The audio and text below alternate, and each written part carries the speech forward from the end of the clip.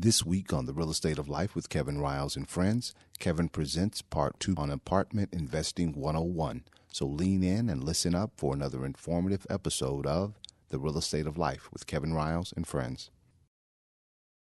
Support for this program comes from the Digital Broadcasting Network, presenting podcasts and web series from everyday people who have an extraordinary passion to make the world a better place. All right. Now, you take one of these properties, and let's say I specialize, let's go ABC. I'll give you the technical definitions. I'm going to give you how we use it. So in apartment investing, or really in commercial real estate in general, there are different property classes. A class, B class, C class. A class, B class, C class. A class is essentially new properties. Properties less than 10 years old, typically, is considered an A-class property. B-class property is usually between 10 and, say, 20 years old. I'm being real general. It depends on the class of property, right? C-class is everything else, right? And then D and F, no, I'm just joking. It's only A, B, and C. However, there are some D's out there. Wouldn't D be the hood property, right? Yeah. No, well, sometimes, yeah, you're right. Sometimes, but sometimes I've seen D inside the loop in Montrose, right? It just depends on the level of work. So to explain that to that point, A properties, what you will hear people say is, so for instance, these two properties right here, specifically the Scott Gray property, right? That property is an older property. It was built in the 60s, right? But it's been completely and totally renovated. It's like, when I looked at the pictures, I wanted to live there. It's awesome. So what you will say is, technically that's a C property by definition. But you will hear people say it's B plus or A minus because it's been renovated to a today's standard. Or they may say it's a C class property renovated to an A. Or they may say it's a B plus property but it's in an A area. So what we start doing is we start using A, B, and C for area, for the condition of the property, and things of that nature. But A technically means a newer property. But you will hear us say it's A property because they took it to the studs and started over, even though it was technically built in 1965. All right. B properties are the same. You'll hear us say, well, technically it's a C because of the age, but it's been renovated to a B standard. B standard means I might not have done travertine, I might have just done really nice tile, right? And puts a kiss of branding on it and things of that nature, right? And then C typically means age, 60s, 70s, and I'm kind of copacetic. I might have renovated, but it's what I call safe, decent, clean.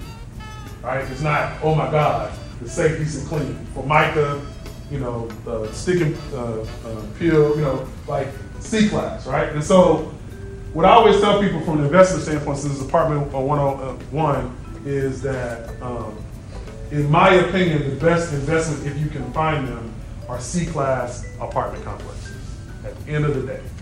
And the reason I say that is because typically your C class is almost recession proof. One, and what I mean by that is typically what happens is this. The economy's doing really, really well. A class is whipping butt. B class is doing okay. C class is kind of all right, right? But when the economy does, so about 3 years ago, all these A-class apartment complexes y'all see around the Beltway and along 45, they were sucking wind. They were giving out free flat screen TVs, kids, they were giving anything, blood, anything they could, 3 months rent to get you in the door, right? Taking rent concessions. And what happened was, because the economy wasn't doing well, people that couldn't afford an A, guess what they saved? The B's. People that couldn't afford the B's, guess what they saved? The C's, right? And people that couldn't afford the C's, D's, or just, wherever, I don't know. Then when the economy gets better, guess what happens? D's go to the C's go to the B's, and the B's go to the A's. Guess who never really loses a whole lot of occupancy if you have a decent product? C, right? I can't remember that on my own. It's probably somebody, but I feel good. Right? So to me, now what you may have to do during a recession is discount rent, right? So, because if I'm coming down, I'm looking for cheaper rent. So you may have to concess on rent, but at the end of the day, it's in the middle of the pack. And so to me, those are the best opportunities. A, to me, is usually institutional and or you can withstand from an economic standpoint any kind of downturn or change in the economy. A-class properties across commercial property types are more sensitive to the economy, right? Because they're newer, they're better, they're more expensive, things of that nature, right? The great thing about C-class properties right now is there's never been a time where in Houston where you're getting better rents on C-class property. When I first really started doing multifamily hard and heavy, C-class property rents were like 70 cents to 75 cents a square foot, plus or minus, right? Right now they're $1.30. That's been like 6 years, right? $1.30 a square foot. Pretty much no matter where you go in Houston, it's gonna be plus or minus $1, but most likely right now $1.10, $1.20 a square foot, right? That means 800 square foot apartment, I'm getting $1,000 in rent. That sounds about right? Even out here, I'll probably get a little bit more, but I'm just saying, right? It's plus or minus $1. So what I'm saying is that if recession hits, things go bad, maybe that goes back down to $1.10, right? But again, I'm still occupied. I'm still servicing my debt if I took on debt. So that's why I'm a big fan, if you can find them, of C-class property. The other thing, outside the scope of this, I think, because this is what I'm doing, I have 2 lots that I'm about to build 2 duplexes on. There is not enough affordable new construction multifamily in the greater Houston area. And what I mean by that, when I say affordable, people always think I mean like, like bad stuff. No, I'm talking about like $1 a square foot, $1.25 a square foot, safe, decent, clean, just happens to be new type stuff, right? There's just not enough of it. So to me, I've been telling people, especially since the market has been kind of getting up there, that is the next opportunity, is to develop duplexes, quads, sixplexes. Because I can tell you now, if I'm selling you a 10 or a 20 or a 30 or a 40 or a 50 unit in Houston right now, that property was built before 1985. There's no new product in under 50 units in Houston, period, point blank. So what that means? That means that, and when I say Houston, I mean Greater Houston, out here as well, right? Right now, code-wise, it makes it difficult to do it in Houston, but in some of these, like Texas City and Lamarck and League City and things like that, you can still do that, right? You can still do that. So to me, that's an opportunity for folks to develop multi-unit property, small multi-unit property. So just put that out there. Any questions about A, B, and C? All right. CapEx. CapEx. Capital expenditures. Capital expenditures. What does that mean? Capital expenditures are things that you will do to a property. You can do this on your single family as well, that have an economic value, life value of more than a year, right? So if you go in and you fix a leaky toilet, that's just a repair. You go in and replace the toilet, that's a capital expenditure. Does that make sense? Right? If you go in and fix a broken window or window pane, that's a repair. You go in and replace all the windows, that's a capital expenditure, right?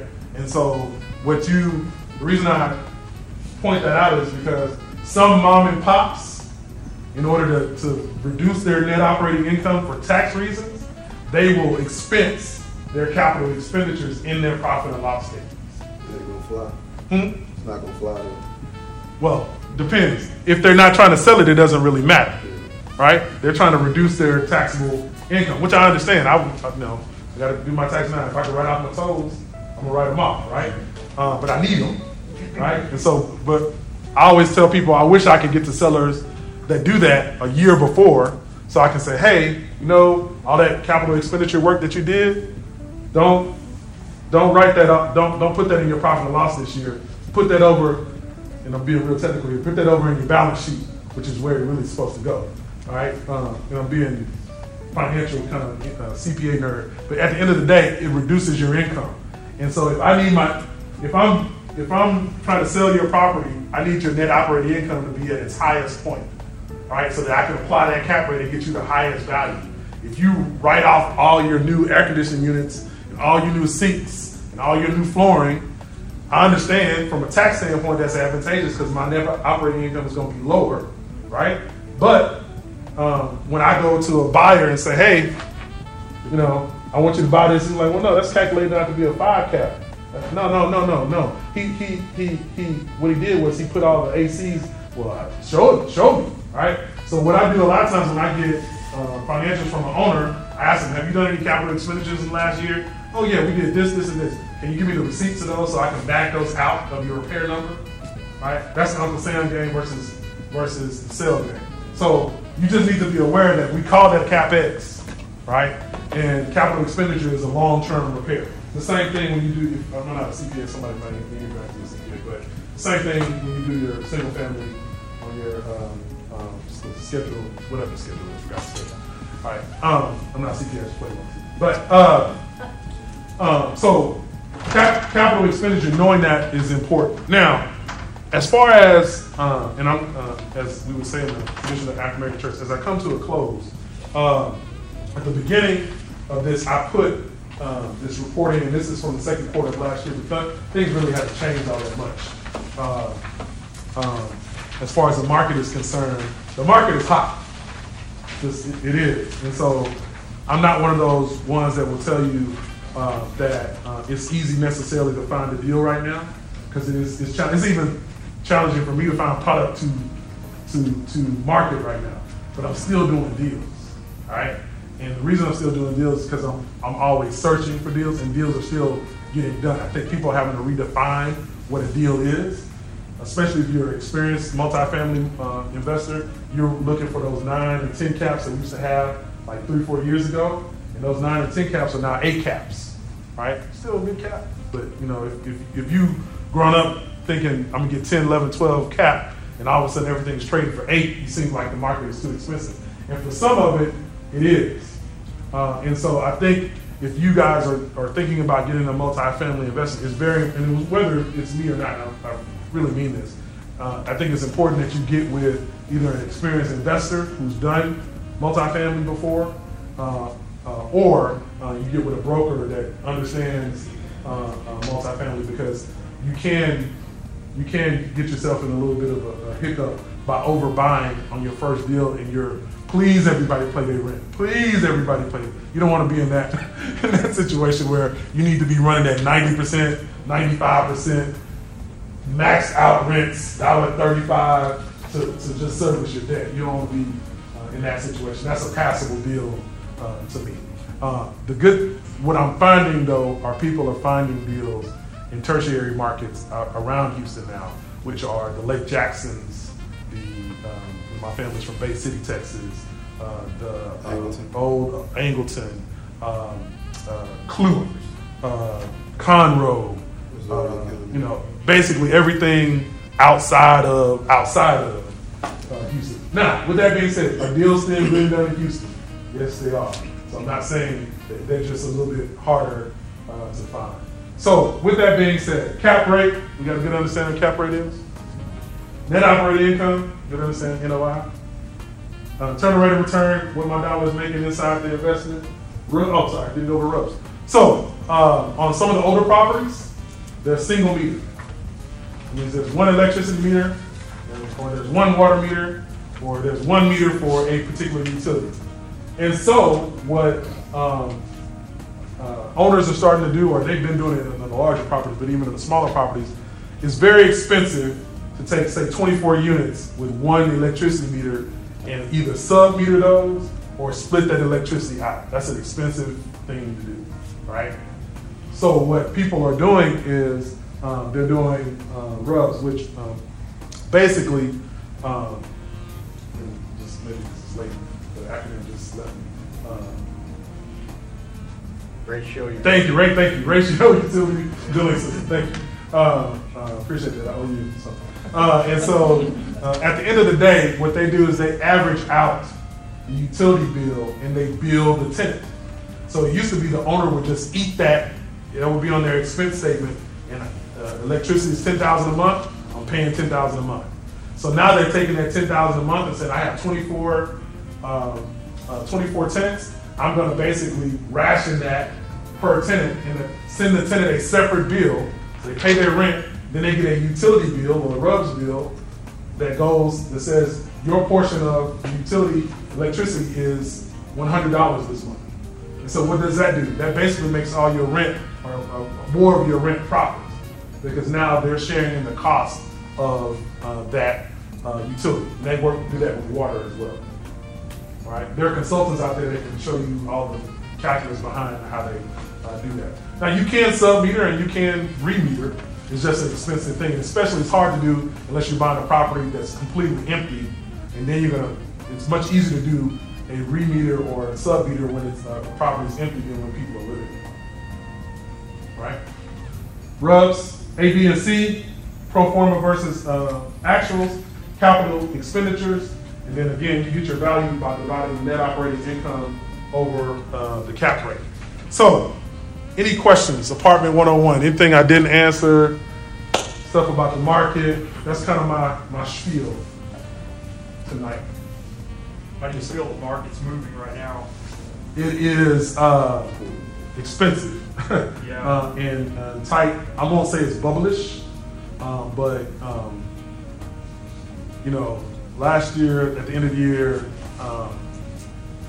I sold a 72-unit apartment complex for, luckily it flooded and had been renovated, but I sold it for $65 a door, and I know 2 years ago that was a $45 a door deal. 2 years ago, not 5 years ago. So I get a lot of calls when I have a decent amount of multifamily listings from outside capital, New York, Toronto, and California. I don't know what it is about Toronto, but I get calls from Canada. And that capital is coming here and it's competing with this capital. Again, demand, supply, up. So, yeah.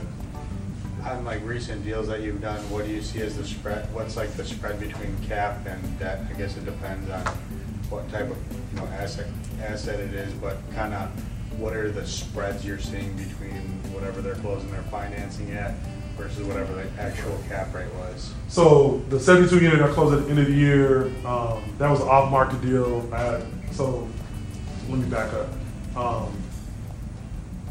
Because I'm marketing all the time, sometimes we'll come up with deals that that I can call. I know you're looking for a specific type of apartment complex or whatever the case may be. So I'll call you and say, hey, I have this deal. Do you want it, to take a look at it before we put the eyes on it, basically.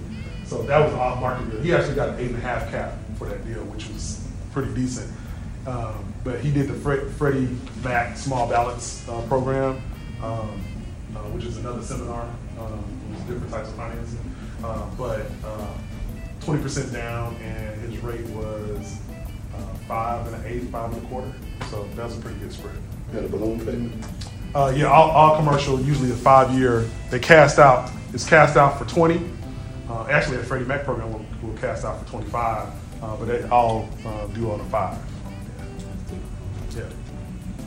But every type of commercial finance, true commercial finance, is going to be cast out for 5 or 7 because they want to participate. If rates go up in 5 years, they want to participate in that. So very seldom you get it fixed on a commercial. Any other questions?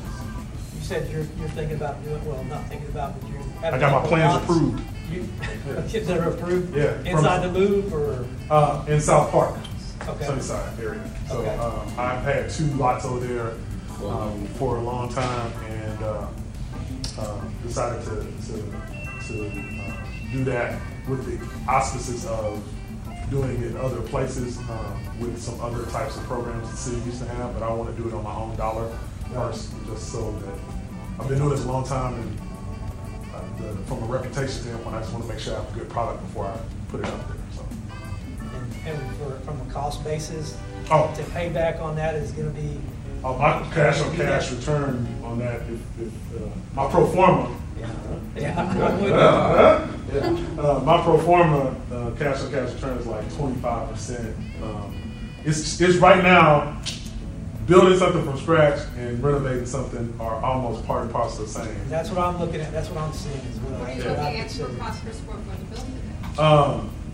I am looking at right now, the best bid I have is like $85 a foot. I'm not building the Taj Mahal, I'm building decent, safe, clean. But on slab or No, on pier and beam. pier and beam? Yeah, I like pier and beam product. It's a personal thing. Wow. All the houses I've sold, I started off the real estate beside the loop, Every house, my first houses that I was selling, they were all pier and beam, and they're built 1930s, and their foundations were still relatively in decent shape. So, not all the time. I don't know if it's like okay to ask, but do you actually invest like so right now in multifamily, or do you kind of separate yourself, or what's? So I've been separating myself. So my business story is this: full time, started in 1998. Regular real estate, selling houses, this and the other. Got the HUD contract, went from zero to hero literally in a weekend. Went from 7 listings to 157 listings over 2 weekends. For 5 years, managed that process. Then Armageddon hit 2006, 2007, 2008. And this is all on my podcast, by the way. I tell my stories. My wife said, tell my business in the podcast. But anyway, long story short, even though I was selling foreclosures, business wasn't, people weren't buying at the same clip. So I had all these foreclosures. So in order to survive, because I actually practiced real estate, I wasn't just buying it, I sold off all my investment properties. So my office building, had a couple single families, this and the other. And so fast forward now to 10 years, I have bought an office condo, and I have land holdings because of what I want to do. I have lots and some acreage and things of that nature. But no, I haven't invested in multifamily because I wanted people to see me as a broker and not competing against them or trying to make money on the side, things of that nature. But with that being said, this year I plan to start a fund in order to take advantage of opportunities. Because sometimes even when I go out to try to broker a deal, if I had money backing me, then I could take down a deal as a group. And so I've had so many people.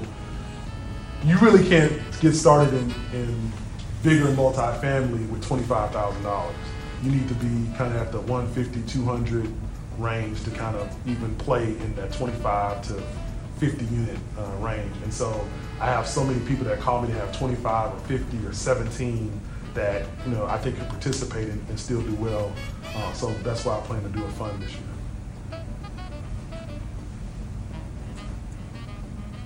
And my blood type is not. Quick question, your vision because you may have seen me, because I agree with you 100%. I think being able to fill that need for something new, something nice, something safe, something clean for people who are hardworking individuals. Yeah. So what's your vision for that? Like, are you duplex, quads, okay, are you gonna sell them so they actually get that ownership, or are you talking about renting, leasing? So my experience has been, and I teach community development, so let me preface it with this. Every community development or CDC housing program is based on the people owning a home, eventually being able to own a house. My experience, boots on the ground over 20 years of dealing with that, is that not everybody wants to or can own a home. So what happens to that significant portion of the population? They get priced out and priced into areas where, and that to me, so I think our whole housing policy needs to shift to say, okay, yeah, a portion of it, we should try to encourage homeownership because that truly is where wealth is built. But there are people that they want to rent, they don't want to own, you try to get them to own or they default, whatever. So what happens to that particular population? So my vision is to cater to those folks. These specific duplexes I want to put on VHASH, which is a Veterans Housing Assistance Program, which is basically Section 8 for veterans. Because I have a friend that works with that program and they have difficulty finding housing. And so that's the hard part, build them and then have what we call supportive housing, small supportive housing, which is the Veteran Housing Assistance Program. So that's my vision with these particular duplexes for me to own. Now, with that being said, every time I tell somebody I'm doing that, they say, oh, I want to do that. And so could I white box them and start selling them? Yeah, I can, but I want to do it myself first. Because it only takes one bad deal. Like, y'all see all that good stuff about me and my bio and all that stuff? It just takes one bad deal and ain't nothing feeling in my door. And I'm just real good stuff. Not him anymore. Yeah, not him, but whoever the guy that's in your trash can. Right. Yeah, I don't want that to do. Yeah. So is the Section 8B housing, is that guaranteed? Yep. Yes. Is that a guarantee? The government pays their bills on time, even in the shutdown. Well, almost. Section 8 almost got a little close for the first time here. But yeah, I have a former client has 43 houses, 42 of them on Section 8. All direct deposit on the first of the month. And that extends past Harris County. That's Yeah, so everywhere. Some of the counties have their own housing. So if it's outside of the city of Houston, it's in the ETJ, extraterritorial jurisdiction. Then Harris County has a housing authority, and then that's every county. Yeah, most counties have a housing authority. do those have to be in city or can they be in county? In county, but the county, if it's in county, then the county's housing authority deals with it, not the cities. I'm not a Section 8 expert, but I know that for a fact. Yeah. You know, I came from Florida, and I used to do a lot of Section 8 housing for seniors. Mm-hmm. That's another population, by the way. Great. That's a great tool. Another population. But you don't get a straight rate on some.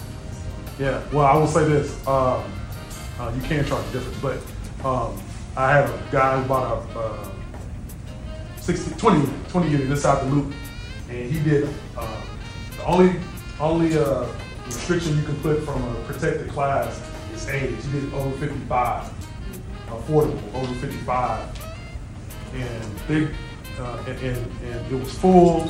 Never had any issues because they're happy, good tenants. You know, they just had to let them barbecue outside. That was the only thing that he had a little risk on. But it was just but it was just cool. And I was like, man, that's a really really good idea. So as it emptied, he advertised over 55, so you can do over 55, communities. Is that considered just senior or is that also retirement? Yeah, whoever's over 55. Yeah, so whatever, because I would say probably 70% of those folks are still working. Oh. Yeah. But just that age group, they're not headbanging against the wall at night. Don't you file state papers for that? Don't you have to file the papers within the state that you're creating a 55 and over? That part I don't know. I just know he did. That was really my question. What's the difference? I would have to get you with the real estate attorney to find out. I don't know the answer to that, but I do know he did. Any questions? If I bought a vacant duplex inside the loop and hadn't been lived in a while, what can you share with me about occupancy permits?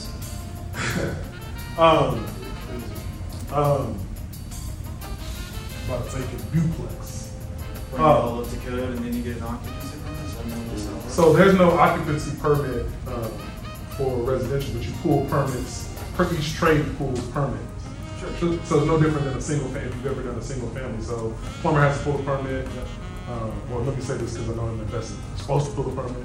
Gotta pull a permit. Electrical, all the trades, but there's no occupancy permit. Now, which brings up a good point. If you buy a multi-family, anything over 3 units in the city of Houston requires a certificate of habitability, which is different than an occupancy permit. 3 and over or over 3? Over 3. Okay. Over 3. So up to 3, you're good. Once you cross over the fourplex, you need an occupancy, habitability. And the certificate of habitability is basically, for lack of a better term, it's the slumlord provision.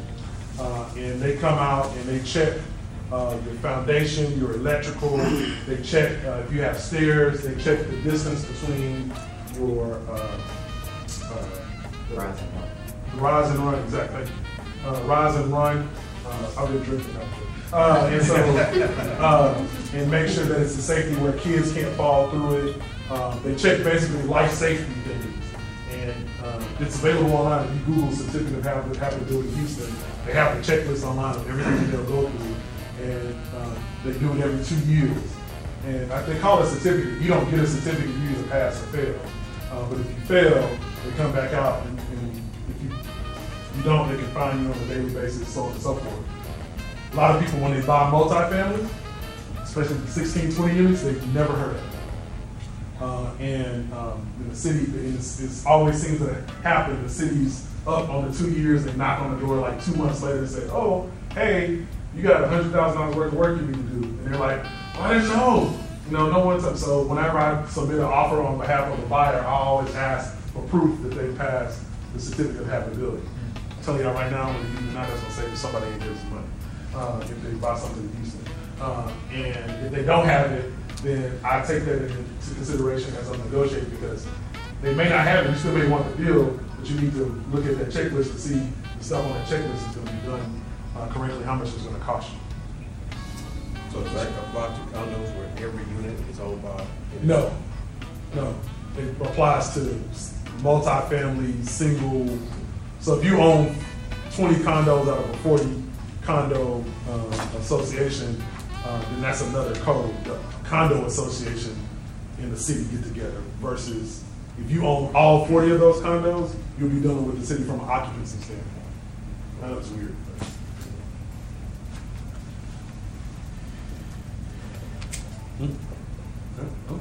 Everybody's on the ropes and doing the city window like this. Everybody give Kevin a hand. Hey, thanks for listening as always. Do you have questions about any of the topics I'm talking about? If you have questions, let me know. Email me at kevin@kevinriles.com. Again, that's kevin@kevinriles.com. I'm going to do a podcast just on the questions that you guys are sending to me. So feel free to send them to me. Again, that's kevin@kevinriles.com.